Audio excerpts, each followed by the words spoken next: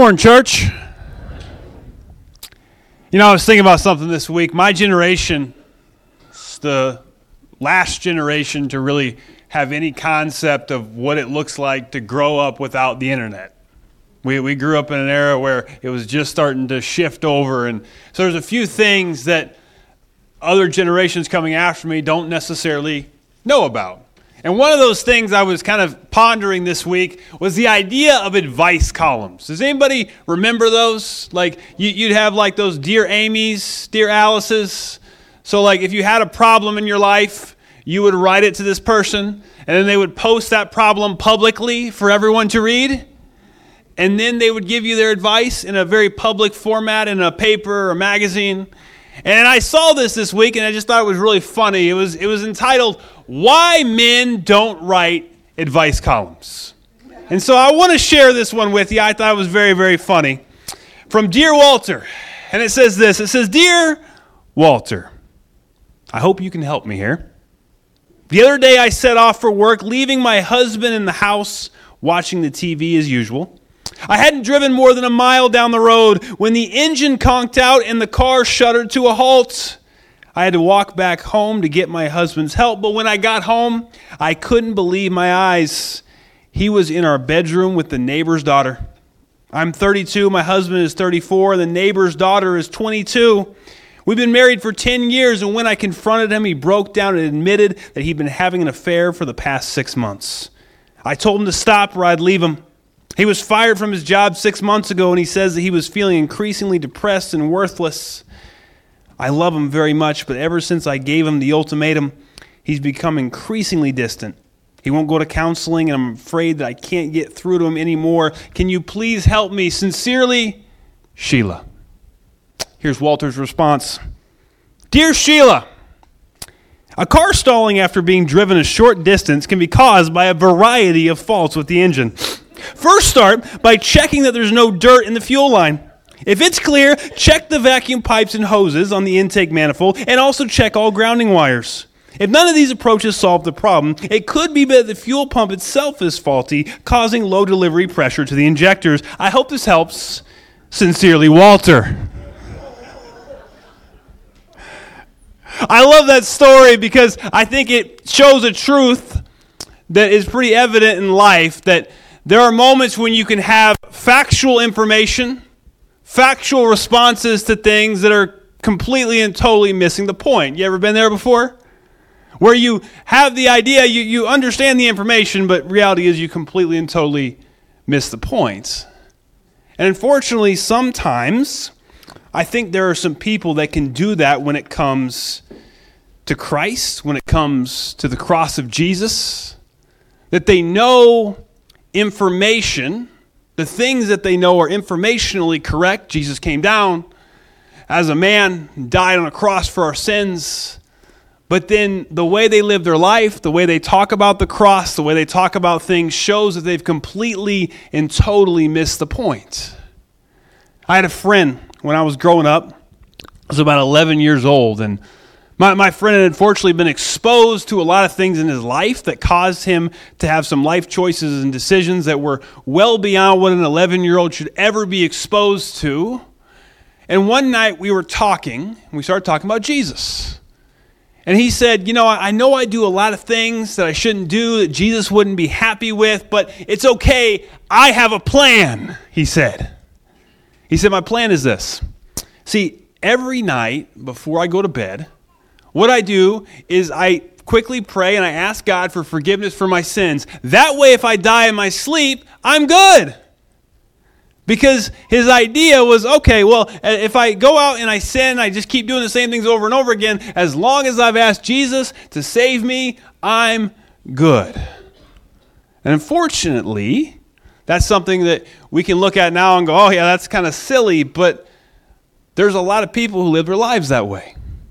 As if the cross of Jesus was simply a moment for us to just kind of have our sins taken away and just making sure that all of our debt's taken away. Let me just check in and make sure, have I built up any debt? All right, let's just get it checked off again.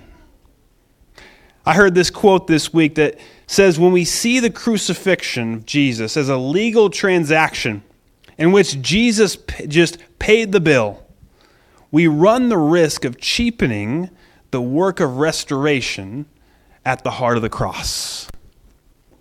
The thing is, a lot of us know the story of the gospel, that we were separated from God by our sin, and that God cared about us so much that he sent his son down to die on a cross to restore our relationship with us and take care of our sins and allow us to be in a position where we can spend eternity with him forever. And we talk about this, and every Easter we just celebrate the fact that we have a God that loved us so much. But when it comes to the cross, something I fear is that we see it simply as just a little checkbox. Okay, good. God took care of my sin. Thanks. I'll move on. But the reality is this: in John 10:10, Jesus says that the thief comes only to steal and kill and destroy. But he says, I've come that you may have life and have it to the full. Jesus came to give us a new life, to make us new creations in Christ Jesus. And that starts at the cross. And so what we're going to do in these weeks leading up to Easter is take a deeper look at the cross and what it really means for our lives. And we're going to do that by doing this. We're going to look at 7 of the greatest words of love that have ever been said. They're the words that Jesus said while he was on the cross. 7 different phrases and moments on the cross that Jesus spoke. And in each one of these, we can see a way that the cross can change everything in our life. And I think it's so incredibly important, because if we can't think of 7 things that the cross has done in our life, we might have an issue with our understanding of what Jesus did for us on the cross. And so today we want to unpack that. And we're going to start today with the first thing that Jesus said when he got on the cross. In Luke chapter 23, if you want to join me there in your Bibles, Jesus is going to the cross. He's up on it, and it says in verse 32 that 2 other men, both criminals, were also led out with him to be executed. And when they came to the place called the Skull, or Golgotha, they crucified him there along with the criminals, one on his right and one on his left. And Jesus said, Father, forgive them, for they know not what they are doing. And they divided up his clothes by casting lots. The people stood watching, and the rulers even sneered at him. They said, he saved others, let him save himself if he is God's Messiah, the chosen one. The soldiers also came up and mocked him. They offered him wine and vinegar. They said, if you're king of the Jews, save yourself. There was written a notice above him, which read, this is the King of the Jews. In the midst of all the mocking, the shaming, the terrible things hurled at him, Jesus is on the cross, and his concern is, Father, forgive them. The most important thing, the first thing that the cross brings is forgiveness. If we've been followers of Jesus for a while, we know this, that Jesus paid the debt for our sin, paid the debt for our forgiveness. And that's awesome and amazing and incredible. The problem that I find is that a lot of Christians don't live that way. Like, I know a lot of Christians that go through life and they'd say, oh yeah, Jesus paid for all my sin. He paid for my forgiveness. Oh, how wonderful and amazing is the cross. And then you look at their life, and the way they live their life is filled with guilt that's still enchaining them. They still have guilt that they're continuing to carry in their life, which is crazy, because guilt is the opposite of forgiveness. Obviously, the forgiveness hasn't done a lot to me if I'm still carrying guilt in my life. It's kind of like if you're talking to someone that goes, yeah, I'm a vegan. I believe meat is murder, while they sit there and cut up a T-bone steak. It doesn't make a lot of sense. If I understand I've been forgiven, then why am I allowing guilt to control my life? Why am I carrying around guilt and allowing it to enslave and enchain me? One of 2 things is likely the issue. One is that I have a bad understanding of the cross. There's something that God wants to do in me that I'm still not fully accepting. Or I have a bad understanding of who God is. Maybe I value other people's opinion of me or what they think above what God thinks. The Bible's clear that My sins are as far as the east is from the west. I'm a new creation in Christ Jesus. So the question is, why do so many Christians carry guilt around with them even today? If you're someone who's carrying guilt, I hope that today will be a freeing moment for you. And I want to start by looking at a couple things. The first thing is this. I want to look at how the world says to deal with guilt. Like how we see people deal with guilt in their average everyday life. There's a few different things people do. The first one is this that I see all the time. It's that people bury it. When they have something that makes them feel guilty, they just bury it. Stuff it down. Put it in that hole in the back of your mind where you have all the things that you feel guilty about, plus all those cringy moments from 5th grade where you said something weird to a girl, like all that stuff.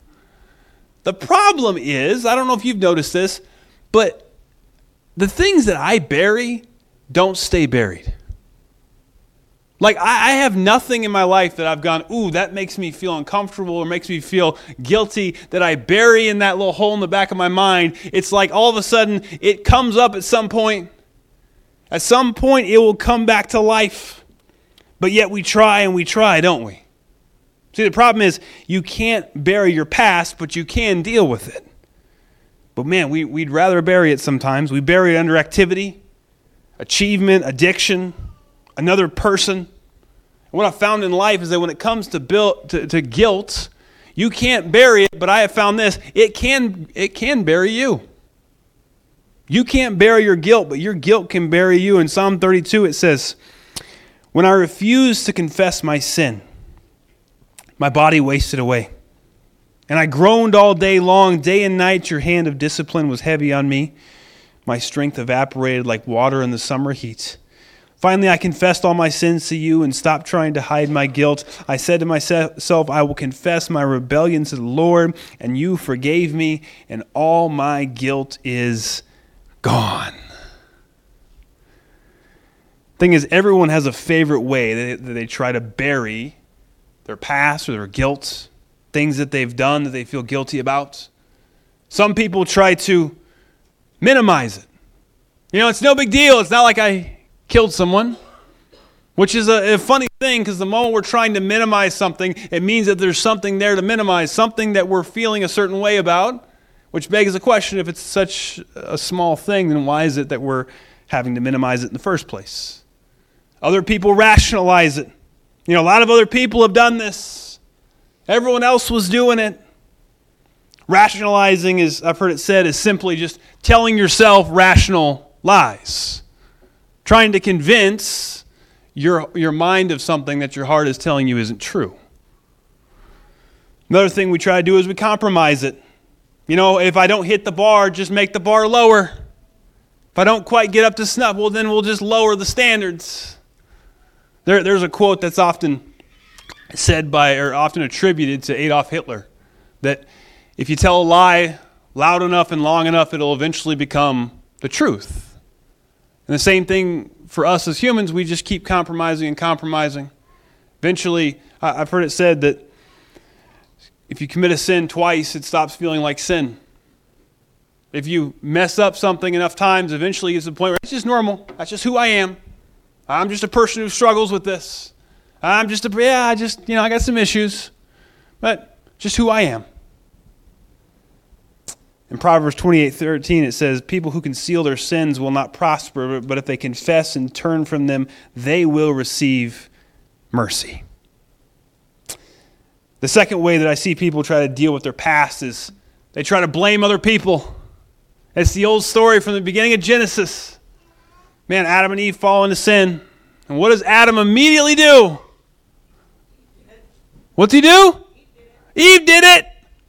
Man, God shows up and goes, "Hey, why'd you guys do this? The woman you put here," which I love that. Not only does he blame Eve, he kind of blames God. Like, listen, the woman you put here. And then Eve goes, "Well, the serpent." It's like one of these type of things. Everyone's pointing a different direction, and we've been like that ever since, aren't we? So often our natural reaction is to blame. Well, sure, I messed up, but they did this. Oh yeah, I know I shouldn't have said that, but they said this first. But if I wasn't in this situation in the first, but if you hadn't, but. I heard a quote this week that 2 buts don't make it right. It just makes it smelly. Same thing in our own life. We can try to rationalize it and blame other people and go, well, but. Proverbs 19 says people ruin their own lives by their own foolishness, and then they become angry with the Lord. I like that quote because it's amazing how often I see people do that, even in my own life. People don't follow God for their whole life, and all of a sudden bad things happen. They go, why did God do this to me? And it was like, was God invited to show up in your life? I don't remember that. You've been pretty much captain of your own ship, but all of a sudden it's God's fault. The third thing that I see a lot in our world when it comes to handling our past and our guilt is we beat ourselves up. Oh, we beat ourselves up. I'm so stupid. I'm such an idiot. Gosh, you just suck. And we just keep beating ourselves and beating ourselves. The problem with beating yourself up is that you never quite know when you're supposed to stop, do you? I mean, you can hit yourself all day. You can just keep beating yourself. But when are you done? And the problem I've found is that there's plenty of people in the world that are more than happy to help you beat yourself up. There's plenty of people that, here's a bat. Keep going. You're doing great. Psalm 38. He writes, my guilt overwhelms me. It's a burden too heavy to bear. My wounds fester and stink because of my foolish sins. I'm bent over and racked with pain. All day long I walk around filled with grief. My guilt overwhelms me. Fact is, we can get that place in our own life. We feel all this guilt and we wonder, what are we supposed to do with it? What are we supposed to do in these moments when we feel like we just can't go on or take another step? And I want to invite you into what the Bible says and talk about how we handle guilt. But before we do that, I want to make a very, very important point. It's that there is a big, big difference between guilt and conviction. Right? Guilt is not from God. Conviction is. Conviction is a catalyst towards life change. Whereas guilt is not from God, it's a lie of the enemy. And so if we're carrying around these things that we're feeling guilty about and there's no conviction from the Holy Spirit to step forward and do something different, then we've got a problem. That's not from God. And in addition, there's a lot of people I know who are guilty about things that they shouldn't be guilty about in the first place. I know people who still hold guilt from a divorce their parents had that in the back of their mind they wonder, was it my fault? Or a family member who passed away, or a friend who took their life. So many people I know feel guilty about things they never should have felt guilty about in the first place. Because it was never their thing to be guilty about. And so I think an important truth to remember is this. We serve a God of truth, and one of the devil's favorite things to do is lie to us. And so for some people, the reason you feel guilty is because the devil keeps lying to you and telling you, it was your fault. Oh, yeah, well, maybe it wasn't completely up to you, but man, you had your part to play in that. And I just want to remind you of what God's word says. Jesus promises in John 16 the Holy Spirit and says, when the Spirit of truth comes, he will guide you into all truth. He will not speak on his own, but will tell you what he has heard. He will tell you about the future. And let me tell you about the future. The future is, there's a God who's already paid for everything wrong we've ever done in our life. He's preparing a place for us. And guilt has no place in our life. And I just want to pray for you right now before we continue into the rest of what God's word has to say. I just want to pray for you. If you're someone who's struggling right now and you got something that you're carrying with you, I want to just pray right now that God's Holy Spirit would come upon you and expose the lies that are in your life. If there's any lies of the devil that are causing you to be guilty and carry things that were never your burden to carry in the first place, Holy Spirit, would you please give them the truth and set them free? But also God, if there's anything in us today, for anyone listening, that is your conviction, thank you for that conviction. And God, as we continue to look at what your word says, would you continue to convict us, but also remind us that you've come to give us life and life to the full, and you don't want us to stay there. You want us to grow in you and grow out of these things. So God, Holy Spirit, if you're convicting today, thank you for it, and thank you for what you're going to do. In Jesus' name we pray. Amen. So I want to continue on into what God says to do when we feel guilt, when we've truly messed up. There's a few things, and if you've been a follower of Jesus for a while, you've probably heard these verses. But I just want to go back to the basics today. So what do we do when we sin, when we mess up, when we blow it? First thing we do is we admit it. We admit that we've fallen short of the glory of God. We get out of denial, quit standing in the pile, and say, listen, I've messed up. Proverbs 20 says this: the Lord's light penetrates the human spirit, exposing every hidden motive.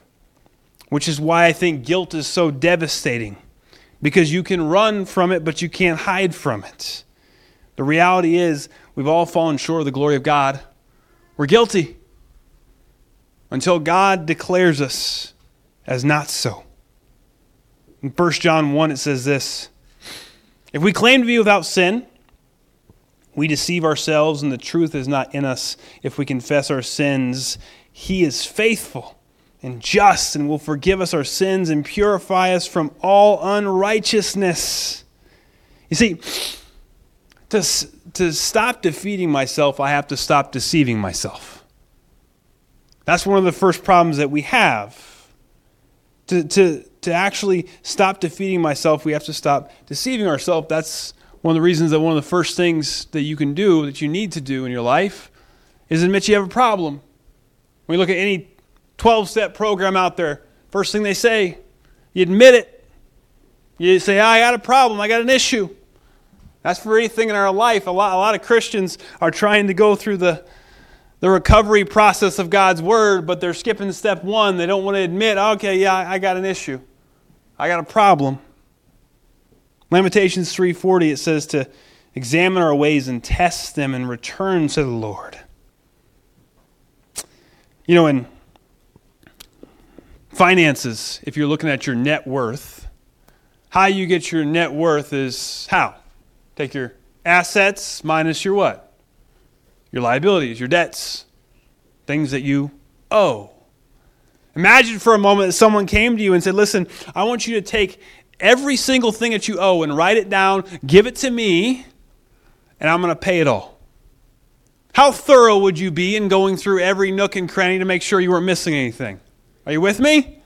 You wouldn't want to be like, oh, there's this thing over here, this $1,000 I forgot about. You'd be double checking and triple checking. And in the same way, Jesus says, listen, I'm going to pay everything. I'm going to pay everything for you. Every debt, every moment you've blown it. What we have to do is have good accounting. The Holy Spirit convicts us. We have to go, okay, that's something I messed up on, and bring it to Him. And He pays it all. Wipes it out with His blood.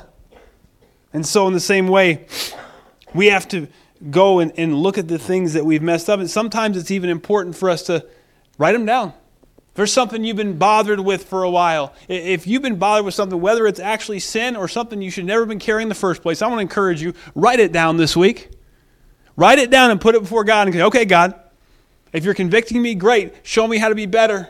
I need forgiveness, please. And if it's something you never should have been carrying, ask God to give you a peace and a comfort that surpasses all understanding. Because I pray that none of you are carrying around guilt anymore in your life, and that you'll actually take it to God and let Him deal with it. First thing we do is we admit our sin. The second thing we do is we accept responsibility. Right? We're not going to blame anyone. Even if it's 99% their fault, we accept our 1%. We're not going to play the butt game. But they did this, but they did that. We say, listen, I messed up. I hurt someone. Fact is, a lot of times we like to blame other people and say, well, they made me do this. They made me feel this way. I like that old adage, when someone spits on you, they don't make you angry, they just make you wet. I always have a choice in how I respond. It's easier to blame other people and say, yeah, well, they said this, and they used that tone of voice I don't like, and they made this comment. The reality is, it's me. It's my choice on whether or not I'm going to get mad and how I'm going to react. I'll tell you what, when we accept responsibility, one of the best ways to do this is to talk to other people. It's to tell other people what you've been feeling, what you've been carrying in your life. The Bible says in James 5:16, therefore confess your sins one to another and pray for each other so that you may be healed. The prayer of a righteous person is powerful and effective. If you want to be forgiven for what you've done wrong, the Bible says come to Jesus. But if you want to be healed, I find that so interesting. It says come one to another. Why? Because it's why God gave us a church, for community. And there's healing in community when we can come to one another and go, man, I've got this going on in my life. I've got this area that I've messed up. I've got this thing I need to let go of. It's amazing what happens. I've heard it said that the revealing of your feelings is the beginning of healing. When you reveal your feelings to other people and have people walk alongside you who are also praying for you and pointing you to Jesus, healing starts to happen. And finally, we ask for forgiveness. We admit what we've done, we accept responsibility, and we ask for forgiveness. 1 John 1:9, we already read it, but if we confess our sins to him, he's faithful and just to forgive us our past sins and to cleanse us from all wickedness. Now listen, there's a right way and a wrong way to do this. When we come to God and ask for forgiveness, we ask. We don't beg and go, oh, please, God, please. We don't bribe. Forgiveness from God is never a moment of, well, God, I'll tithe 20% instead. I'll give a little more if you'll just forgive me. We don't bargain and go, God, if you'll forgive me, if you'll heal me of this, I'll do this. That's not how it works. We come to him humbly and we say, God, you are God alone. You are the King of Kings and the Lord of Lords. Please forgive me and make me new. See, the thing is, the Bible says in Romans 3:23, and we've all sinned and fallen short of the glory of God. We've all messed up. We've all done things. But the issue I found is that the way Satan likes to work, the way he likes to lie, is he likes to minimize and then maximize. He likes to minimize your sin in the moment, starting back from the beginning. Oh, it's just a piece of fruit. You won't surely die. Oh, it's just that one website on the internet. It's just one time. It's just those words. It's just a little bit of gossip. Just a little bit of unforgiveness. But then he maximizes it. Oh, can't believe you did that. Oh, and you're a follower of Jesus. What if the other people in the church found out? Man, you better not let anybody see it. You better hide it. You better bury it. You better not tell anyone. You better not tell your life group because they'll just think you're crazy. How could you possibly do that? Man, your mom and dad are Christians. Everyone in your life has been Christians, and you come along and mess it all up. How dare you? It's all lies. He loves to do that, to maximize it and make it bigger and bigger and bigger. And we forget that we were never holding God up. He holds us up in his victorious right hand, that when we come before God and confess our sins, he is just and righteous to forgive us, and our sins are as far as the east is from the west. But he doesn't want us to remember that. He wants us to keep living in bondage to guilt and shame. Psalms 32, it says this, oh, what joy for those whose disobedience is forgiven, whose sin is put out of sight. Yes, what joy for those whose record the Lord has cleared of guilt, whose lives are lived in complete honesty. When I refused to confess my sins, my body wasted away, and I groaned all day long. Day and night your hand of discipline was heavy on me. My strength evaporated like water in the summer heat. Finally, I confessed all my sins to you, and stop trying to hide from my guilt. I said to myself, I will confess my rebellion to the Lord, and you forgave me, and all my guilt was gone.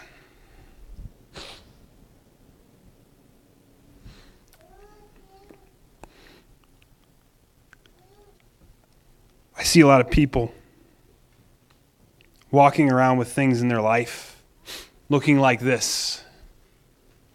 God is on his throne waiting for us to bring us those things in his life so he can forgive us, so he can heal us, he can redeem us.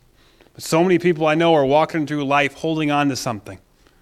Whether it's guilt, maybe it's guilt they never should have had in the first place. Maybe it's something that they never should have even felt guilty about in the first place, and they just need to give it to God so he can reassure them that they're loved by him. Maybe for others, it's a sin they've been holding on to for so long, and they can't get that forgiveness from God because they've never confessed it and given it to him in the first place. There's so much that they would just have in their life. There's so many things that God could do if they would just open their hand and give it to him. But they still just hang on. 2017, there was a guy in Boston. Went to a yard sale. Saw a drawing that he liked. It was a drawing of what he thought was Mary holding a baby Jesus. It was very cool. But then he noticed a name at the bottom. He said he thought it looked like the name Albrecht Dürer, which is a famous Renaissance painter from Germany. And so one day he decided to get it appraised. He paid $30 for this painting at a yard sale. By the way, if you're a yard saleaholic, don't listen to this. This is not what happens all the time. Don't use this as a reason to go buy more paintings at yard sales, okay? But listen, he paid $30 for this painting, only to have it appraised and find out that it was actually legit from around the 1500s, and it was worth about $10 million. It's crazy. Makes you want to go buy a painting at a yard sale.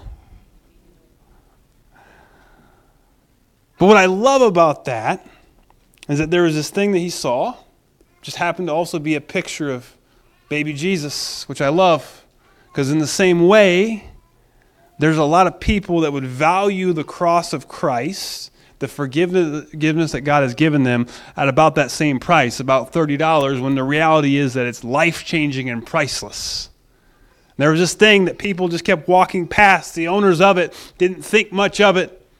Just throw it out there for $30, no big deal. In the same way in our life, we talk about this forgiveness that God has given us, and we believe intellectually that, yes, God has forgiven me. The problem is we haven't let that forgiveness sink down into our hearts and actually change our lives. And so we talk about this thing, and the reality is so many of us go, yes, I'm forgiven by God, and then we go into the rest of our life, and we're in bondage to shame, we're in bondage to guilt, we're carrying these things we never should have carried in the first place. And all the time, this priceless thing is sitting in the garage. This priceless gift of forgiveness that Jesus offered while he's nailed to a cross. Father, forgive them, for they do not know what they do. As Jesus not only became the sacrifice for your sin, he became the bridge for you to have a relationship with God so that his Holy Spirit is working in you and transforming you and helping to free you from the things that you're in bondage to. And so today as we close, I want to invite you, as we bow our heads, just to take stock of your heart. And if there's anything that you're carrying with you, any guilt or shame, I just want to invite you to give it to him today. And as we prayed earlier, we pray that the Holy Spirit, the Spirit of truth, would reveal to us those things that are lies in our life. And if you're carrying lies in your life today, I pray that today is the day that you say enough is enough and you give it to God and let his power take over. And God, we also pray that for any of us who are being convicted in this place today, that there's something in our life that isn't right, God, help us to admit it, to own it, and confess it to you and be healed. God, thank you for what you're doing in us right now. And so, God, we just come before you to confess and praise you for who you are and what you're going to do. In Jesus' name we pray. And Father, I also want to pray for another group of people in this room. I want to just pray for those who maybe have never started a relationship with you, have never truly given you everything. And as we talk about this cross of Jesus, God, I just, if you're working on anyone's heart today, I just thank you for doing that. Thank you for the way you're going forth. And so, God, for anyone in this place today that wants to take that step forward into a relationship with you, to accept that forgiveness that you offer and that life change that you offer, maybe for the first time today, I pray that you would encourage them in their heart and remind them of how loved they are by you. And God, I pray they join me as we say, Father, we admit that we're sinners. We can't do this without you.